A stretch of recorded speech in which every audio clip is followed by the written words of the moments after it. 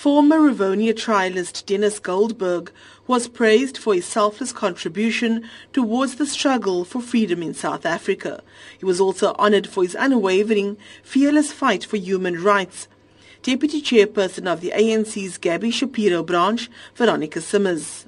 I mean, he is one of those who really sacrificed his life with the other Rivonia trialists for us to enjoy a democracy in this country.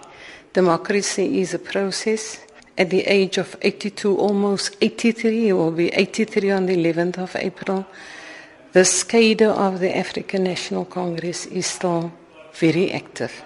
It's amazing.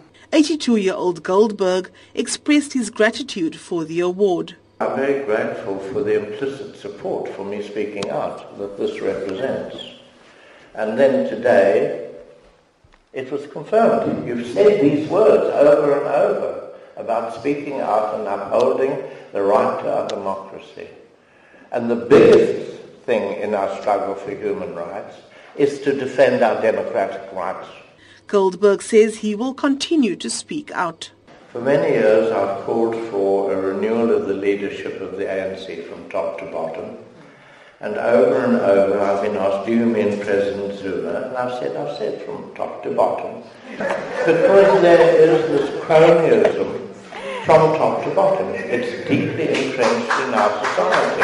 From the small village councillor to the bigger municipalities in the metropoles, to the provinces and to national government.